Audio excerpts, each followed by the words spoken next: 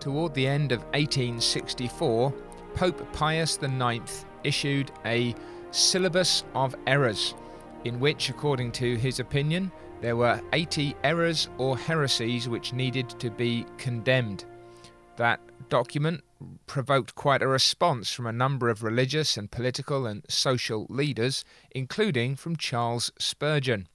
He mentions it in the introduction to his sermon with which he begins the year 1865. January the 1st, it's preached a Sunday morning at the Metropolitan Tabernacle pulpit.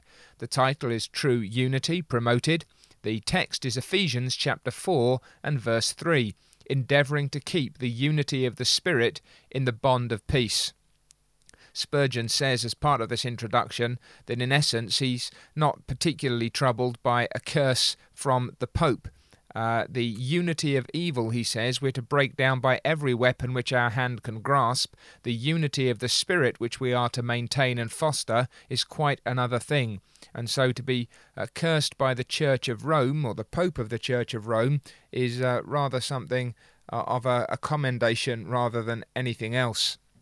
In fact, says Spurgeon, I'd rather there were some more men, rough as Amos or stern as Haggai though they may be, who shall denounce again and again all league with error and all compromise with sin, and declare that these are the abhorrence of God.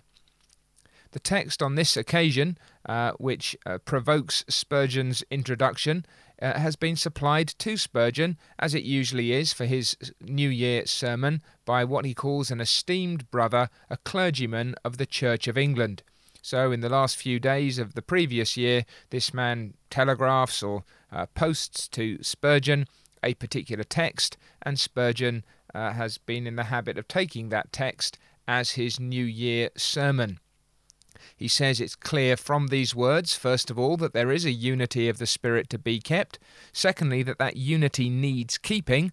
And thirdly, that a bond is to be used. And then he intends to offer some particular counsels in two directions. First of all, relationships between churches as churches, and then relationships within churches, members to members. His first point, then, is that there is a unity of the Spirit of which the text speaks, which is worthy to be kept. And his emphasis is that it's a unity of the Spirit. And so he wants us to understand that it's not an ecclesiastical unity.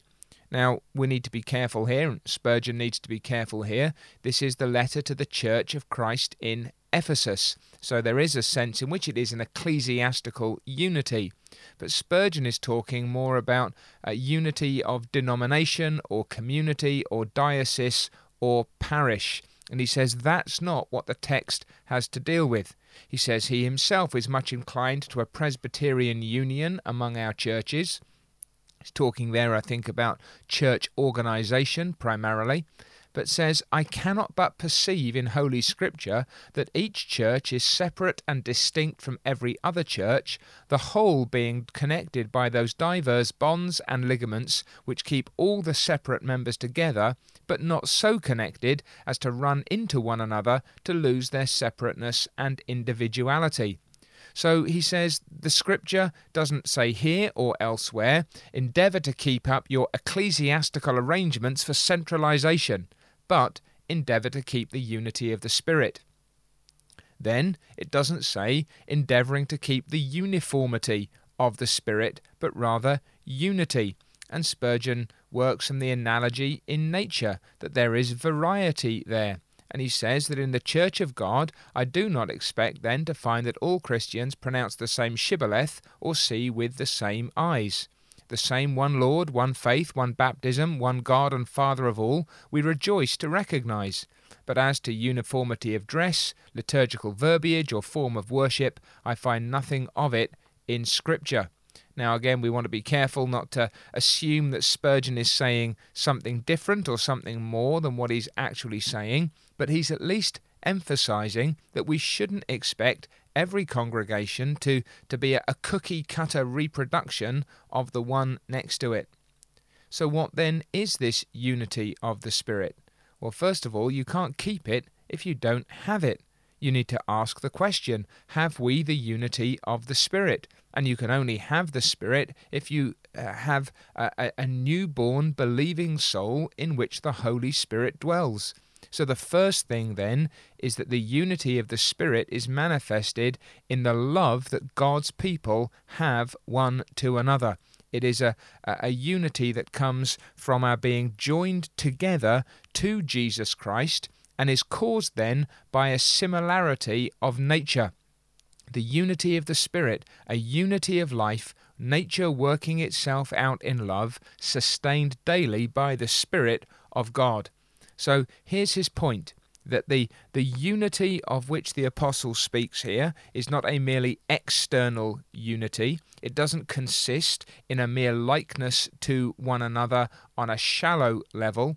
It is rather the spiritual reality of life in Christ that is worked out in love to one another, where we are joined together by bonds which are heaven forged.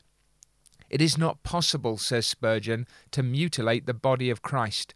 Christ does not lose his members or cast off parts of his mystical body, and therefore it never ought to enter the head of any Christian man, whether or not he shall have communion in spirit with any other Christian, for he cannot do without it. As long as he lives, he must have it. This does not check him in boldly denouncing the error into which his brother may have fallen, or in avoiding his intimate acquaintance while he continues to sin. But it does forbid the thought that we can ever really sever any true believer from Christ, or even from us, if we be in Christ Jesus. So this is more than the unity, if you like, of the universal church, we might say. The fact that we are joined together in Christ with every true believer in every place, and we might extend that every time, that where that unity of nature exists, where that similarity abides, there must be this union, and it becomes manifest in prayer and in praise and in labour. So there's a unity in our praying to God. Says Montgomery, the hymn writer. Spurgeon quotes him, "The saints in prayer appear as one in word and deed and mind, while with the Father and the Son sweet fellowship they find." I sometimes think about what I call the prison test, that if I were locked up in prison for the sake of Christ, would I be able to pray and to sing with the person who was locked up for the same reason in the same cell as me? Well, if that were the case, I can call them my brother, even if we're not in a prison cell. And so there's a unity of praise too. Now, I'm not sure you could say this today. Our hymn books differ, after all, very little. We still sing the same song, the praise of the same Saviour. I think Spurgeon would probably be a little bewildered by the multiplicity of hymn books that are available today, or approaches to hymnody, but there's at least the same praise of the same Saviour, and then the unity will soon discover itself in co-working or labouring together, a union in conflict with a common foe, contention for the common truth. So you see here, Spurgeon is not promoting this kind of wild, shallow ecumenism. There's a unity with regard to truth, a unity with regard to faith, a unity with regard to love. And this is what he's talking about, a motto with Martin Butzer, the reformer, to love all in whom he could see anything of Christ Jesus. Be this your motto, brother in Christ, says Spurgeon. That's the point. If someone else is in Christ, then I have a duty and a privilege to love that man or that woman. And Spurgeon goes on, I trust it will be our privilege to show in our own persons, some of us, how sternly we can dissent and yet love, how truly be nonconformists to our brethren's error, and yet in our very nonconformity prove our affection to them and to our common master. He's referring here to the tensions and the divisions that there were, the problem of rising Catholicism, Roman Catholicism in the Church of England, and the fact that Spurgeon and others were standing against it. It lies behind some of those sermons to which we've recently referred with regard to baptismal regeneration and infants brought to Christ and not to the font. But Spurgeon's point is that I can be thoroughly persuaded of truth. I can be profoundly convinced that brothers and sisters in Christ are in error, but that does not and should not stop me loving them, although it may influence the manner in which I show that love. So the Christian cares only for the truth, for his master, for the love of souls, and when these things are not imperiled, his own private likes or dislikes never affect him. He loves as much to see another church prosper as his own, so long as he can know that Christ is glorified. It is a matter of comparative indifference to him by what minister God's arm is made bare, in what place souls are converted, or to what particular form of worship men addict themselves. So here is a genuine Catholicity, a genuine breadth of affection, a concern first and foremost to see Christ glorified. Now, says Spurgeon, that unity needs keeping, and it's a difficult thing to do for several reasons. He offers two primary ones, which he breaks down a little. First of all, that our sins would naturally break it, and Satan is very active to mar it, to destroy it. If we were all angels, he says, we should keep the unity of the Spirit. But we have particular sins that come in and damage it. First of all, there's pride, then there's envy, and then there is anger. And I think if you've had any experience of church life, you will understand how pride, envy, and anger are the great wedges that so often divide brother from brother. If someone loves to have the preeminence, they want to have everything their own way, that's going to stop the church being united together. It's going to stop two people who've got the same pride being united, certainly. Often that pride is manifested in calling other people proud. The attack that comes, you always want your own way, which is a slightly more polite way of saying, I really want my way. And so pride bubbles up. Then there is envy, when you cannot be satisfied with anything not hammered on your own anvil or run in your own mould, when you can't bear that another man should be gracious or gifted or used by God. Or anger, when we cannot brook the smallest disrespect, when the slightest thing brings the blood into our face, when we speak unadvisedly with our lips. And if you've seen church members having what some call a hissy fit, throwing their toys out of the cot, stamping around, shouting, waving their arms, yelling down a phone, you will know what kind of damage that does to the unity of the Spirit. Spurgeon also warns us to watch out for our virtues, because sometimes our very virtues can betray us at this point. He uses the example of Luther, brave and bold, hot and impetuous, just the man to lead the van and clear the way for the Reformation, but how in a bad temper Luther calls Calvin a pig and a devil. On the other hand, Calvin is logical, clear, cool and precise, and Calvin, on the one hand, responds graciously to Luther, but, says Spurgeon, he knows how to pierce him under the fifth rib when he's in the right mood. So he says, those were days when the courtesies of Christians were generally of the iron gauntlet order. Interesting, he suggests, that they were so used to fighting for truth that they treated even their fellow soldiers with suspicion. And that's an important warning, I think, for those who consider themselves Christian crusaders today. We must watch, he says then, the best of us must watch, lest we fight the Lord's battles with Satan's weapons, and so even from love to God and his truth violate the unity of the Spirit. He also reminds us that not only are our own sins likely to break it, not only might our own virtues betray us, but Satan himself is busy to mar it. He does all he can to divide and destroy the Church of Jesus Christ. So Spurgeon warns us, because Satan's always ready to find a place to drive in that wedge of division. I am not, when I join a Christian church, to say, I am quite certain I shall never break its unity. Rather, I am to suspect myself of a liability to that evil, and I am to watch with all diligence that I keep the unity of the Spirit. Then, in the third place, there is a bond provided for the keeping of this unity of the Spirit, and this is the bond of peace. And Spurgeon urges that there should be much peace, perfect peace, unbounded peace between the people of God.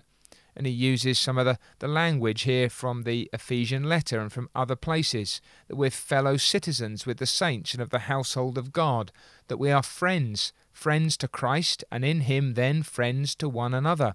We are brothers, we're born of the same parent, we're filled with the same life, and this itself ought to be a true bond. There's a membership of the same body, and shall this mysterious union fail to be a bond of peace to you? So he's emphasizing then this language that is found in the Scriptures of fellow citizenship, friendship, brethren, members of the same body. And he says that's the bond of peace that ought to hold you together. Let it never be said of the mystical body of our Lord that there was such a monstrous thing in it that the various parts would not co-work, but fell to battling one with another. And so he moves on then to these practical conclusions. He says, I brought out the meaning of the text, but now the connection of the church with one church with another, and then the connection of one church member with another, these are the two primary spheres in which we need to work out that unity of the Spirit in the bond of peace. So then, first of all, connections between churches, and then connections within churches. With regard to the connections between churches, it is not a desirable thing that all churches should melt into one another and become one. For the complete fusion of all churches into one ecclesiastical corporation would inevitably produce another form of popery, since history teaches us that large ecclesiastical bodies grow more or less corrupt as a matter of course. Huge spiritual corporations are, as a whole, the strongholds of tyranny and the refuges of abuse, and it is only a matter of time when they shall break to pieces. I think that's a very timely warning against those who, even with the best of intentions, are trying to build their Christian empires, even if not for themselves, who seem persuaded that the only way that the church can really survive and thrive is to establish these great ecclesiastical conglomerations in which we're building up conventions or associations or denominations or federations or fellowships or whatever it may be. That is not the kind of unity that we need if we are to truly advance the cause of Jesus Christ. He says what we want here is the churches walking together in the unity of the Spirit, when this church, though it's been baptized into the Lord Jesus and laments the neglect of that ordinance by others, yet feels that the unity of the Spirit is not to be broken, and holds out its right hand to all who love our Lord Jesus Christ in sincerity, and when that church over there, governed by its elders, feels a unity with another church which is presided over by its bishop, when a certain church which holds with mutual edification and no ministry is yet not quarrelsome toward those who love the ministry of the word. So he's talking here about these different convictions, and he's saying, can we recognize that there are God's people in some of these other congregations, even though we ourselves might be conscience bound not to enter into formal connection with that church or the denomination to which it belongs? In other words, could I go to let's call them the leader of another church which belongs to a particular denomination, and could I sit down and talk with that man and pray with that man and seek to bless that man and be blessed by that man, while perhaps I could never plant a congregation with that man? That I could still wish the blessing of God upon him, even if that blessing, I would believe, includes him coming to a clearer view of certain truths. So says Spurgeon, how are you going to pursue that kind of unity between churches? Well, it will never happen if this church, he speaks of his own, or we might say of our own, if any given church declares that it is superior to every other. There's never going to be unity if you think that you are the best of all possible churches in it. Now, again, he's not saying you shouldn't be persuaded that you are right. What he's saying is that shouldn't be an arrogant boasting. Any church which lifts up its head on high and boasts over other churches has violated the unity of the Spirit. The prayer meeting where someone effectively says, I thank you, Lord, that we are not like other churches. That can be the same Pharisaic spirit raised to a congregational level. And then a church which would keep the unity of the Spirit must not consider itself to be so infallible that not to belong to its membership is sin. That's, says Spurgeon, really instinctively schismatic. You're saying that unless you're a part of my own congregation or my own denomination, you cannot really be walking in righteousness and in holiness. That's ungodly, says Spurgeon. And then he uses a couple of examples. If you should stand possessed of a piece of ground where we bury our dead, and another member of another Christian church should wish to lay his poor dead baby in our ground, there being no other convenient spot anywhere, would you be showing the unity of the Spirit if you said, no, your child was sprinkled, therefore it cannot be buried with us Christians? And the flip side of that, you've got the so-called holy ground of the Anglican Communion, and he uses the example of dissenters or Baptists being turned away from Anglican graveyards because they are not Anglicans. Or he says, what about rules that ministers not of your own denomination should never occupy your pulpit? He says, where's the love in that? Now again, that's not a broad ecumenism that has no regard for truth and for the realities of real Christian fellowship. Remember, he's already talked about this being the unity of the Spirit and shown us what it really is. But isn't there at least a possibility that there are men who are close enough to us in Christ that we could have them in our pulpits even if we do not agree with all their convictions? And he points out that the very text he's preaching comes from what he calls one of the most holy men in the Church of England. And so he says, if I expound it slightly for her benefit, he will, I trust, excuse me, for I do so in all honesty, desiring to aid him and many others in revision and reform. And he says, if this church were in the same condition as the Church of England, he would pray that he might be just as plain in his remarks. So he's talking here about this antagonism to men who share fundamental gospel convictions, but who are more suspicious than they perhaps need to be about their engagement one with another. If any church will take the Bible as its standard, and in the power of the Spirit of God preach the name of Jesus, there are thousands of us who will rejoice to give the right hand of fellowship with a hearty greeting to all such, and we are every day striving to get other churches and ourselves more and more into that condition in which, while holding our own, we can yet keep the unity of the Spirit in the bond of peace. You see again the holy balance he's trying to keep. He's not saying that our convictions are insignificant. What he's saying is they need to be kept in their proper place. And in the previous year, with the tensions that there'd been and some of the sermons that he'd preached, I think it's easy to forget that this is the kind of sermon that Spurgeon could also preach. And then, in regard to your relationship to one another as members of the same church, and perhaps for most of us who may not be engaged in that kind of ecclesiastical connection at the highest level, this is what's really important to us. This is where we begin to build that unity of the Spirit in the bond of peace. This is where, at the most fundamental level, we are demonstrating that same disposition and outlook, which ought then to manifest itself in that wider affection for others who belong to the body of Jesus Christ.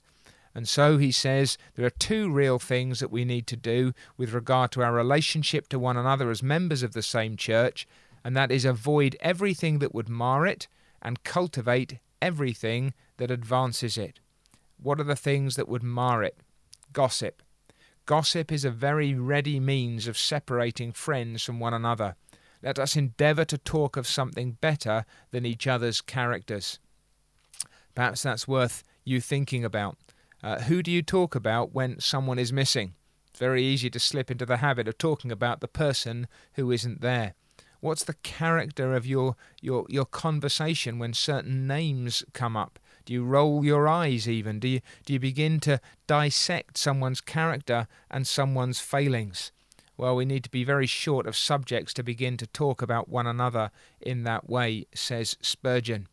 And then he says envyings and pride. I think he could have added anger there. These are the things that he's already mentioned in his earlier sections in the sermon. We need to shake off envyings. We need to all rejoice in God's light. And if you've got vainglorious of late, shake it off. You're too proud, says Spurgeon.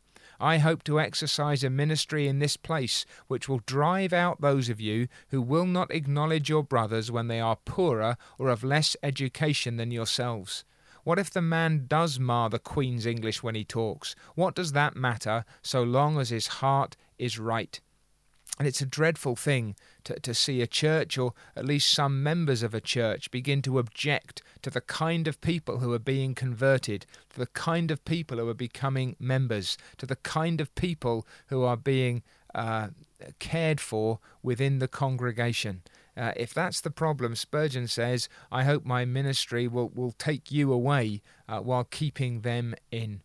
And then says Spurgeon, let's cultivate everything that would tend to unity. So here's the positive. Is someone sick? Care for them. Suffering? Weep with them. Do we know someone who has less love than others? Then let us have more to make up the deficiency.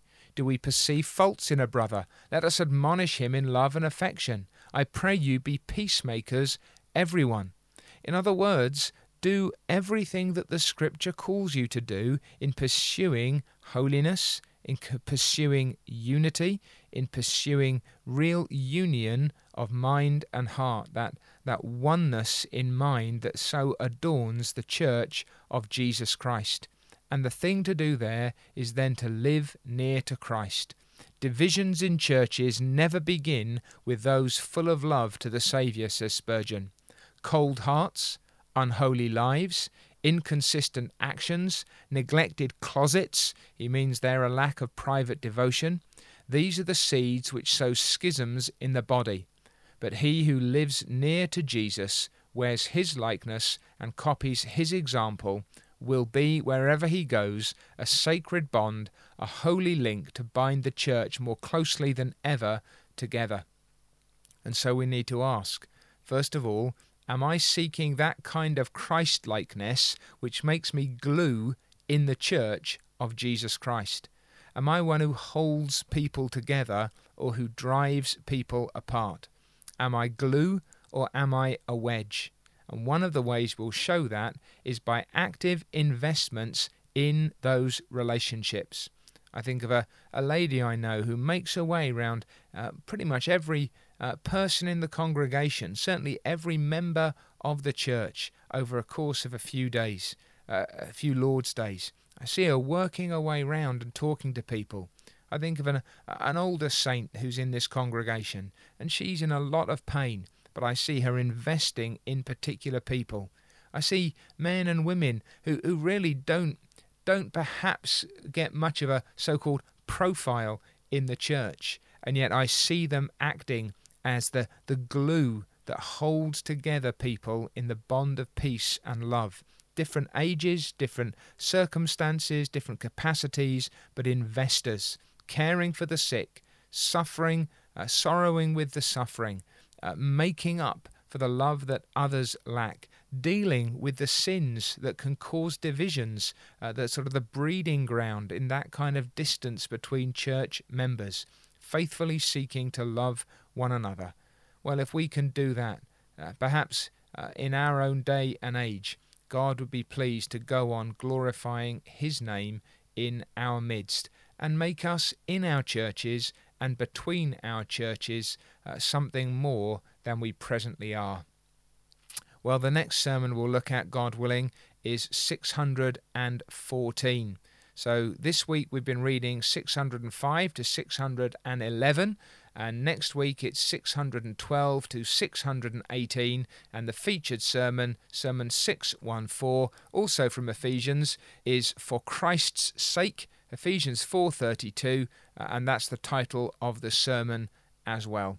I hope to be able to be with you then. I hope you'll be able to be with me as we dive once more into these wonderful truths of Jesus Christ brought to us by a servant of his that he has given grace and gift to speak to us still down through the ages in a way that brings a blessing to our hearts and directs us in the way that we should go.